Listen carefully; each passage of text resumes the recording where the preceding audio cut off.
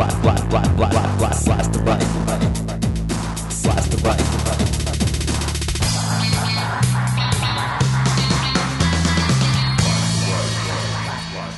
Greetings, this is podcast number 86 of Blast the Right. I'm Jack Clark from TheRationalRadical.com, www.TheRationalRadical.com. Today, we're going to discuss the proposed new Iraqi oil law, which gives a big boost to the point of view that we invaded Iraq to control its oil. Also, stick around for the closing comments, where I'll tell you about a Blast the Right live call-in show this Monday, March 26th. Let's get right into it.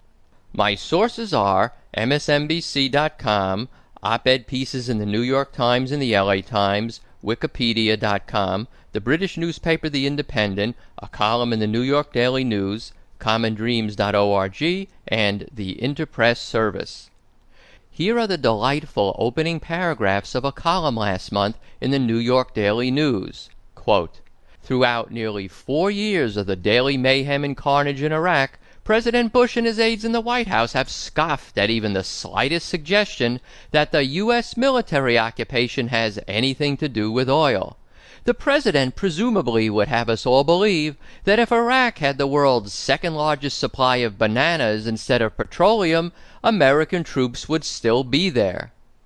Now comes new evidence of the big prize in Iraq that rarely gets mentioned at White House briefings." Close quote. Before we get into that new evidence, which is the proposed Iraqi oil law, some background. To start off with, you should know that there are two basic models about how a country's oil resources should be handled. In the first model, it's the multinational corporations that control the oil. Until the 1970s, in fact, most of the world's oil was, quote, in the hands of 7 corporations based in the United States and Europe. Those 7 have since merged into 4, ExxonMobil, Chevron, Shell, and BP. They are among the world's largest and most powerful financial empires. Close quote. One of the favorite instruments to exercise that multinational corporate stranglehold is a severe form of contract called a Production Sharing Agreement, or PSA. Under a PSA, a country maintains technical legal ownership of its oil, but a hunk of the profits go to the multinationals. These PSAs are often long-term, locking in these unfair arrangements for decades, and allow the multinationals a far greater degree of ownership and control than the other model. That other model takes the form of a country nationalizing its oil resources. A national oil company is set up, and it controls the process of exploration, extraction, and sale.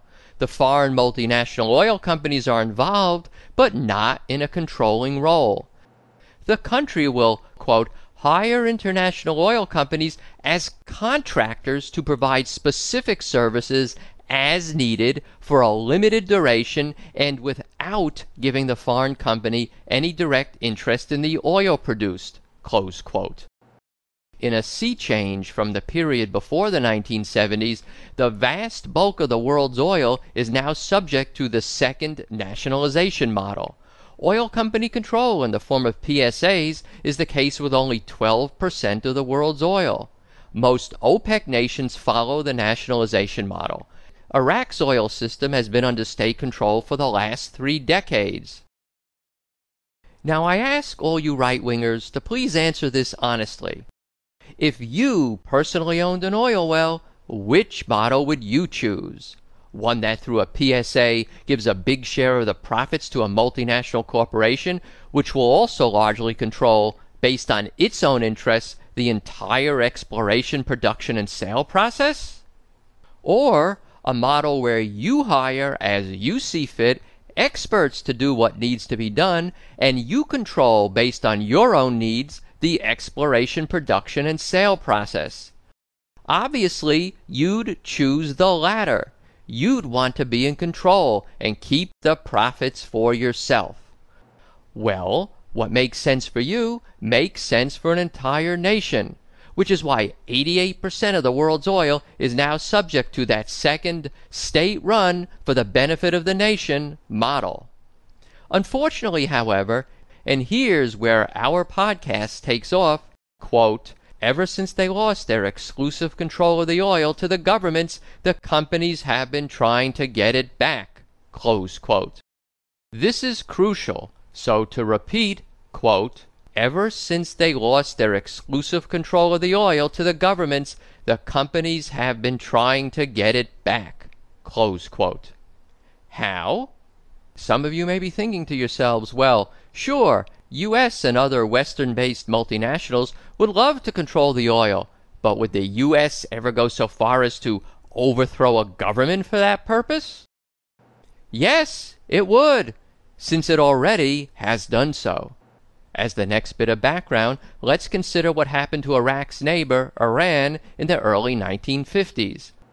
Until then, the British Anglo-Iranian Oil Company, today known as British Petroleum, BP, had essentially controlled the Iranian oil industry and taken the lion's share of the profits out of the country.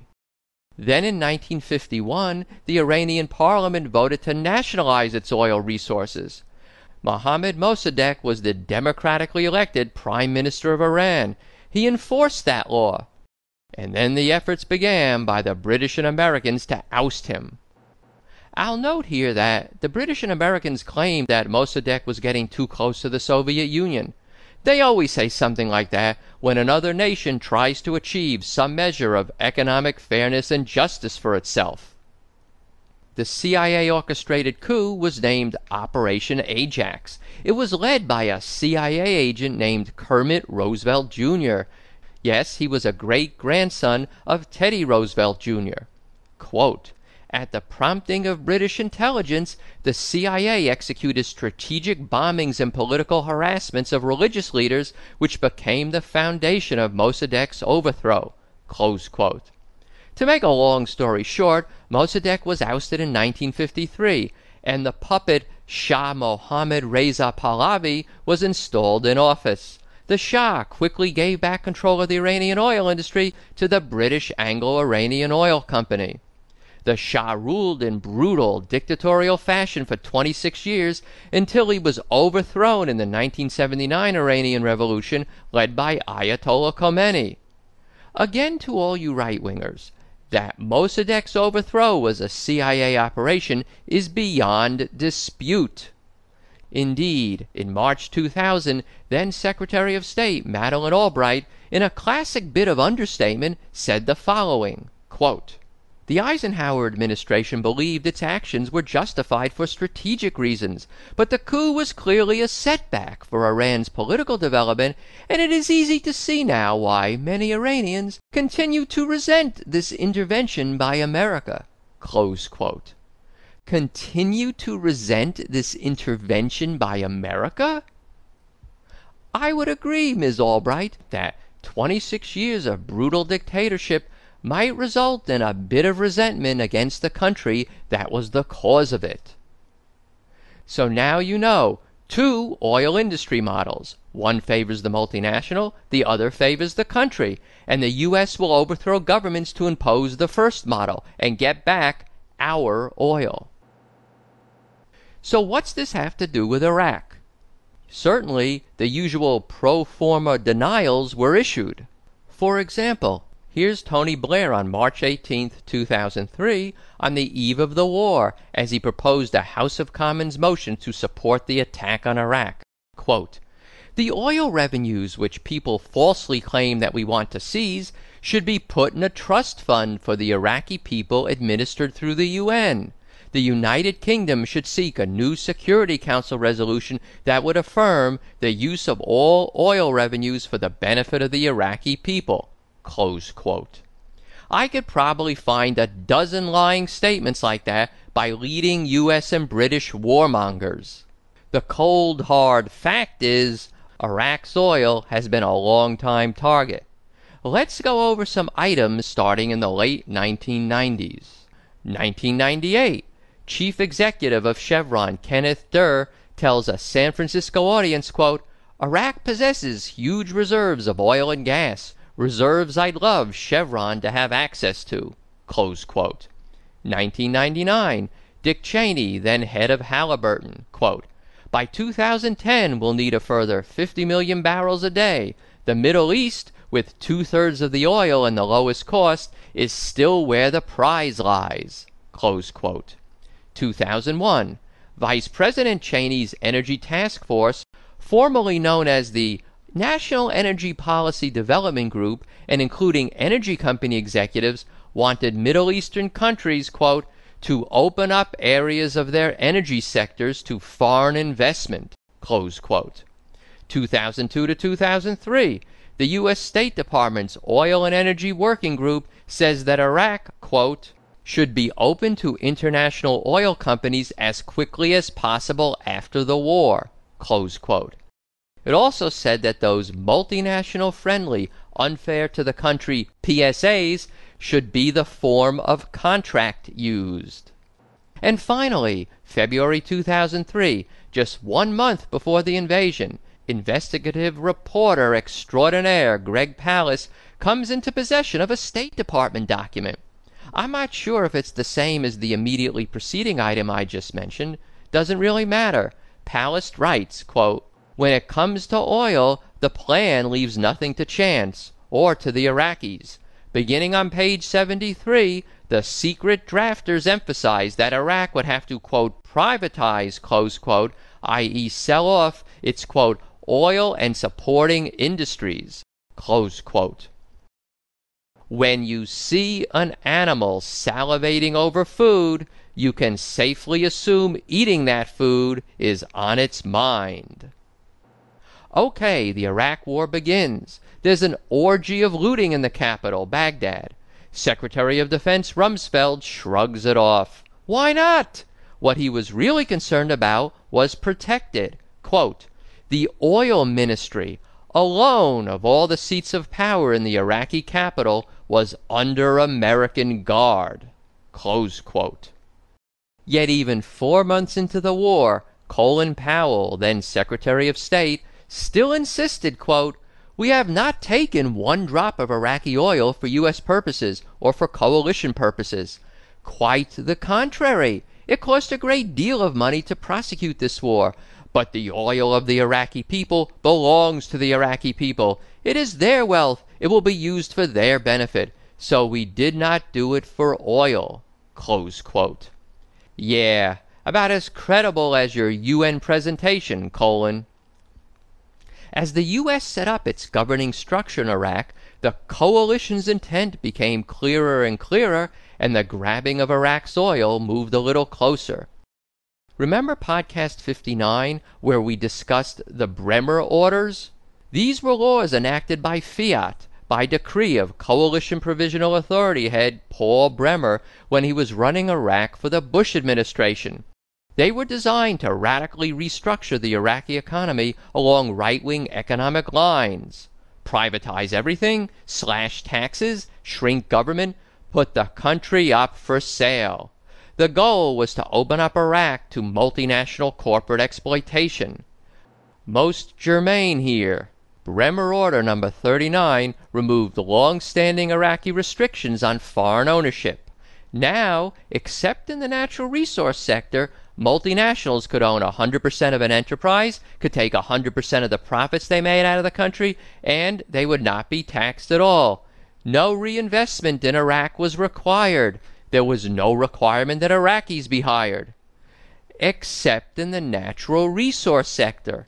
So oil was still treated as sacrosanct, but the overall goal for the Iraqi economy was clear.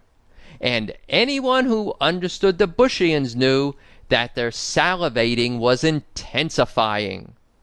I wondered back then at the time of podcast 59 how long it would take for the oil to be subject to the same right-wing agenda. Not long. The penultimate step was the much-touted, bipartisan-endorsed Iraq Study Group report of December 2006. It unabashedly set forth the corporate agenda for Iraq's oil wealth. Quote, "While the Bush administration, the media, and nearly all the Democrats still refuse to explain the war in Iraq in terms of oil, the ever-pragmatic members of the Iraq Study Group share no such reticence. Page 1, Chapter 1 of the Iraq Study Group report lays out Iraq's importance to its region, the U.S., and the world with this reminder, quote, "It has the world's second largest known oil reserves," close quote. It states in plain language that the U.S. government should use every tool at its disposal to ensure that American oil interests and those of its corporations are met. Recommendation number 63 calls on the U.S. to, quote, "assist Iraqi leaders to reorganize the national oil industry as a commercial enterprise," close quote, and to, quote, "encourage investment in Iraq's oil sector by the international community and by international energy companies," close quote. This recommendation would turn Iraq's nationalized oil industry into a commercial entity that could be partly or fully privatized by foreign firms. Close quote.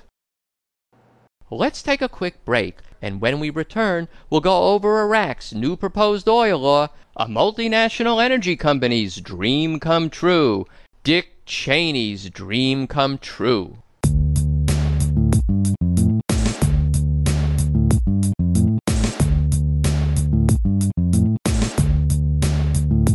Blast the right, the right. Blast the right, the right. Your 1-minute voting report. We dropped down to number 8 on the Podcast Alley Top 10. I think we can hold that position until the end of the month. It would be nice to get back to number 7 or number 6. That would spread the progressive word even more. We'll need 50 to 100 new voters this month to do that. Can you guys produce that for me? As always, here's my offer you can't refuse, or so I hope. You get 2 hours a month of a podcast you like to listen to, and all I ask in return is 10 seconds of your time once a month to vote for Blast the Right at Podcast Alley. You can vote from the one-click link on the podcast homepage. 2 hours for 10 seconds. You could even go vote right now if you want to. Deal? Cool.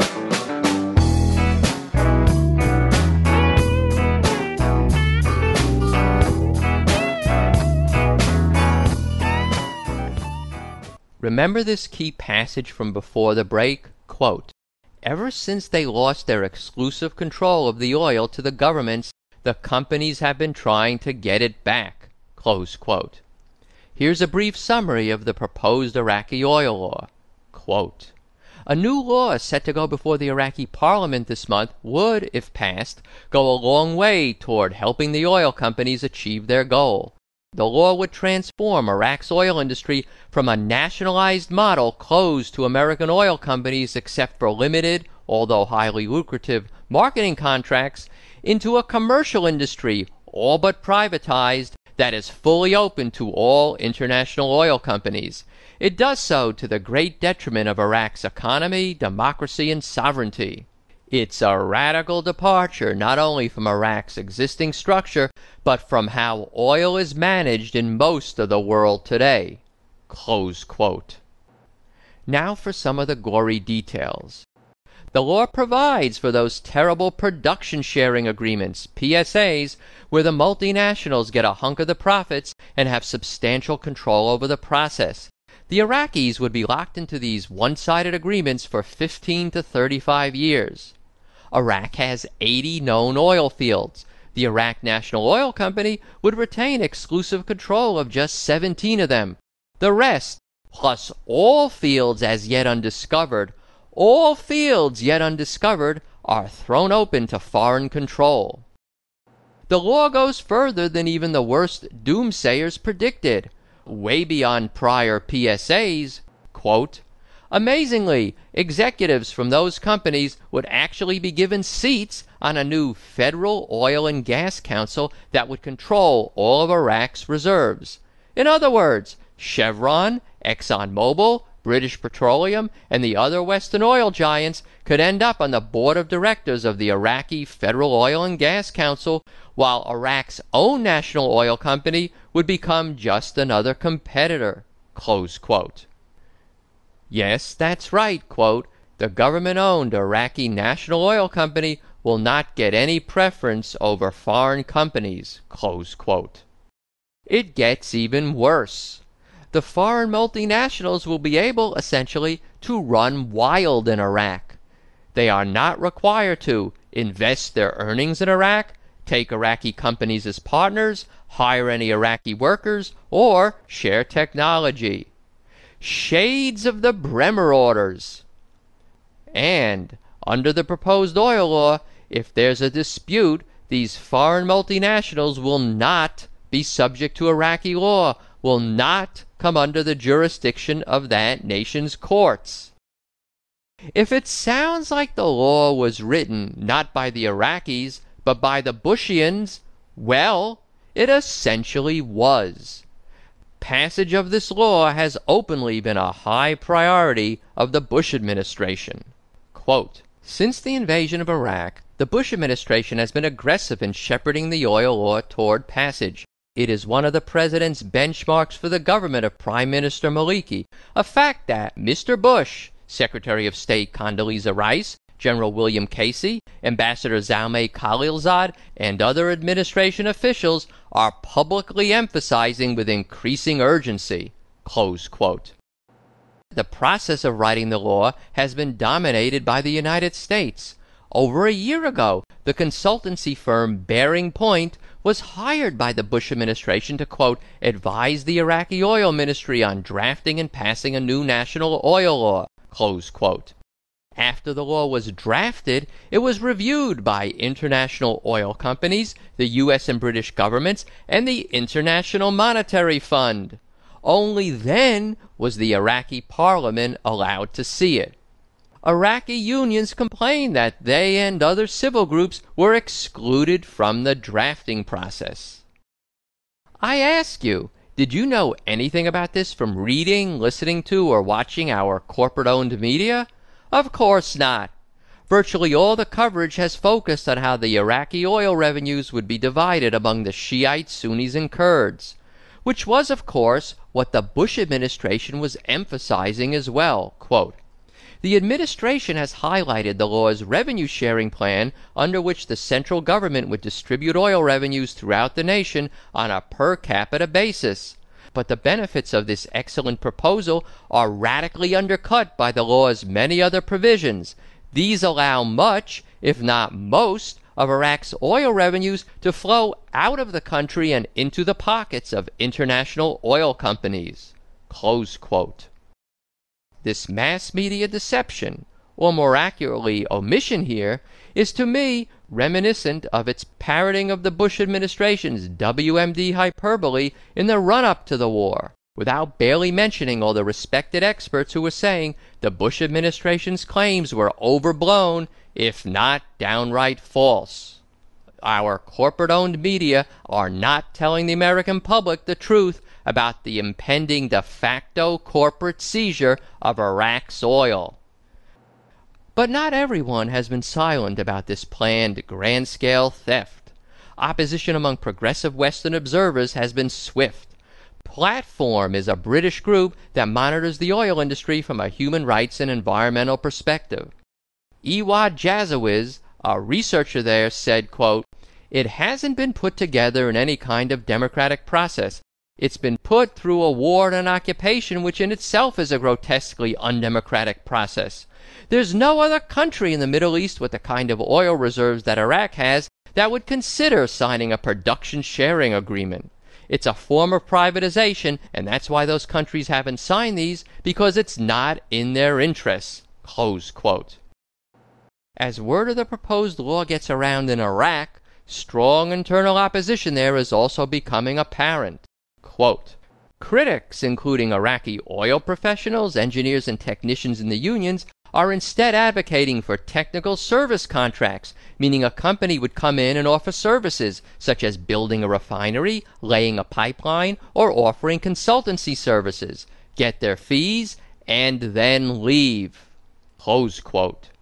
As Jazawiz puts it, quote, "It is a much more equitable relationship because the control of production and development of oil will stay with the Iraqi state." Close quote. Iraq has 5 trade union federations, which represent hundreds of thousands of workers. The union sent a letter to the Iraqi president, Jalal Talabani, condemning the law. Quote, production sharing agreements are a relic of the 1960s.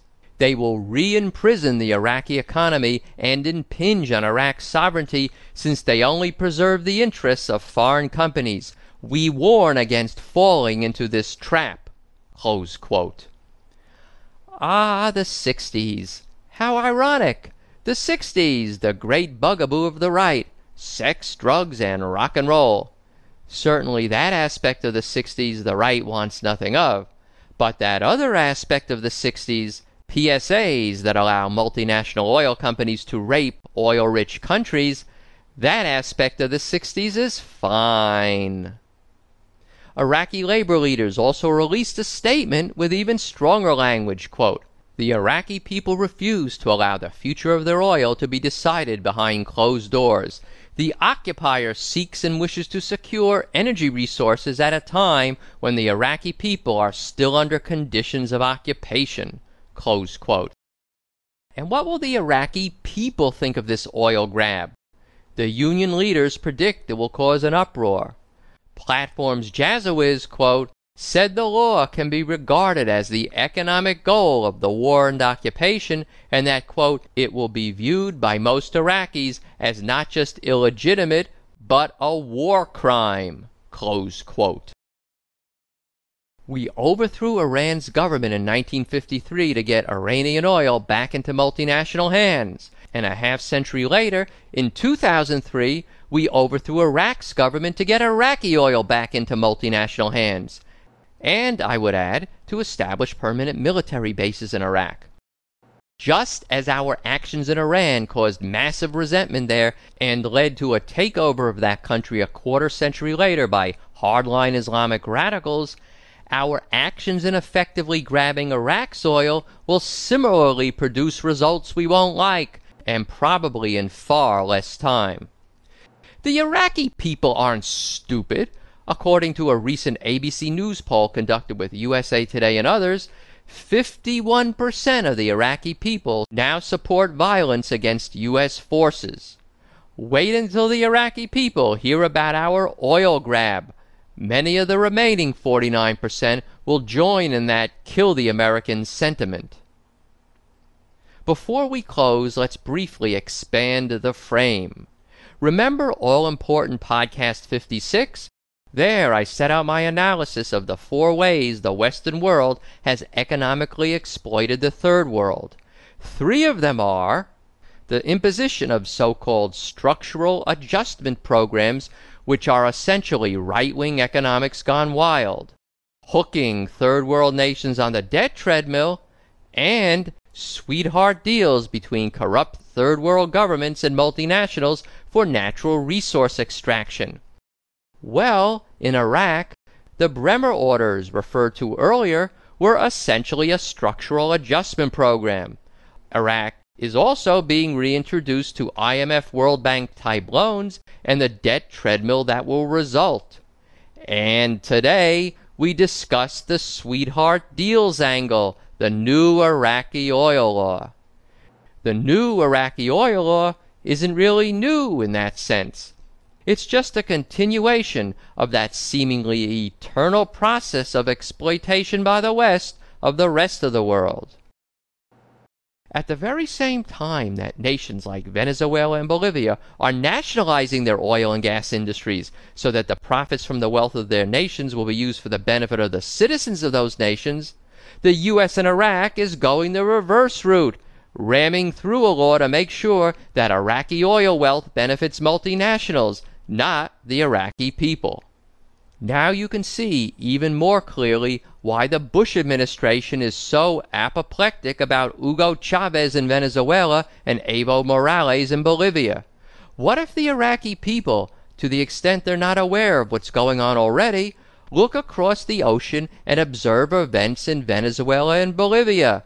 The Iraqi people would have further reinforcement to their natural inclination that their oil reserves should be used for their benefit, not to further enrich ExxonMobil, Chevron, Shell, and BP. Of course, the problem is, unlike Venezuela and Bolivia, there are 140,000 plus American troops in Iraq, there to enforce any bogus laws the puppet Iraqi government enacts in defiance of the wishes of the Iraqi people. Indeed, keen analysts have pointed out that a major benefit of the new oil law by transferring an ownership interest in Iraqi oil to the multinationals is that it will, quote, give a further pretext to continue the U.S. occupation on the grounds that those companies will need protection, close quote. And even worse, it's not going to stop with Iraq and its oil.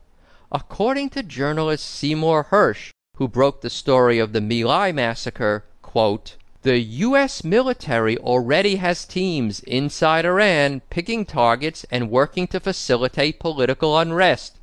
It is precisely this same type of tactic by the U.S. and the U.K. used more than a half-century ago, close quote. Yes, a half-century ago, when we overthrew the Iranian government to get back control of its oil. The screaming by the right wing about Iranian nukes is the pretext. Iran's oil is the prize they're salivating over, just like the prize in Iraq was its oil. The new Iraqi oil law reinforces our worst fears, both for Iraq and for what's in store for Iran. Not only must we progressives end the Iraq war, but we must also stop the attack on Iran. The salivating beast must not be allowed to feed anymore. Well, that'll about wrap it up for today. If you like what you heard, please tell a friend about Blast the Right and vote for Blast the Right at podcastalley.com. There's a one-click link to do each of those on the podcast homepage. You get to the podcast homepage by typing in Blast the Right in Google, and I'm the first result. A special shout out to all you Live 365 and Red Dragon 365 listeners. Great to have you on board. Consider coming over to the podcast homepage and subscribing. Here's the story on the Blast the Right live call-in show pilot version. I'm not sure what format I'm going to use for these live call-in shows, hence the pilot version designation. We'll experiment in real time. I'm also not sure yet which technology I'm going to employ for the call-ins, so I may just try them all out one after another.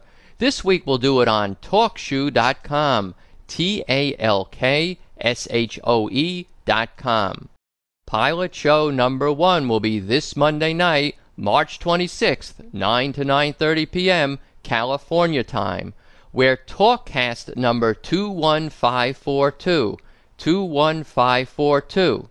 The telephone number is 724-444-7444. That's 724-444-7444. These numbers are on my podcast homepage. TalkShoe does insert ads. How will it work?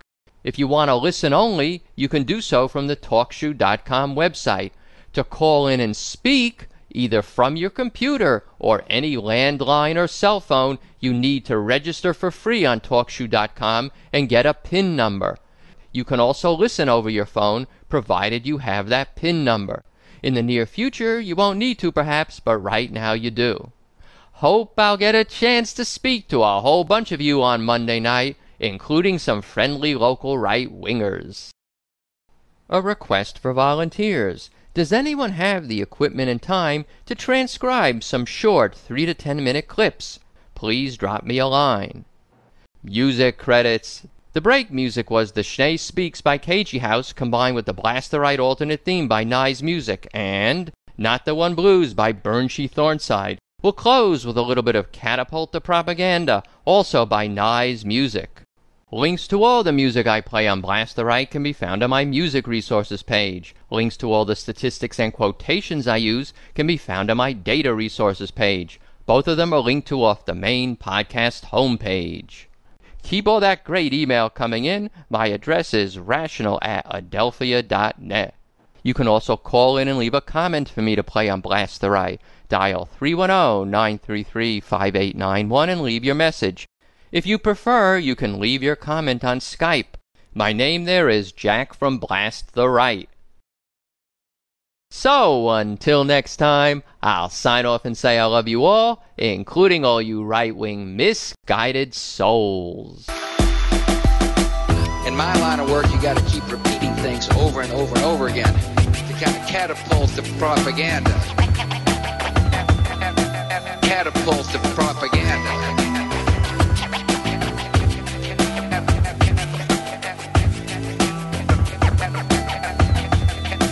Catapult the propaganda. Chief Weapons Inspector Charles Dulfer has now issued a comprehensive report that confirms the earlier conclusion of David Kay that Iraq did not have the weapons that our intelligence believed were there.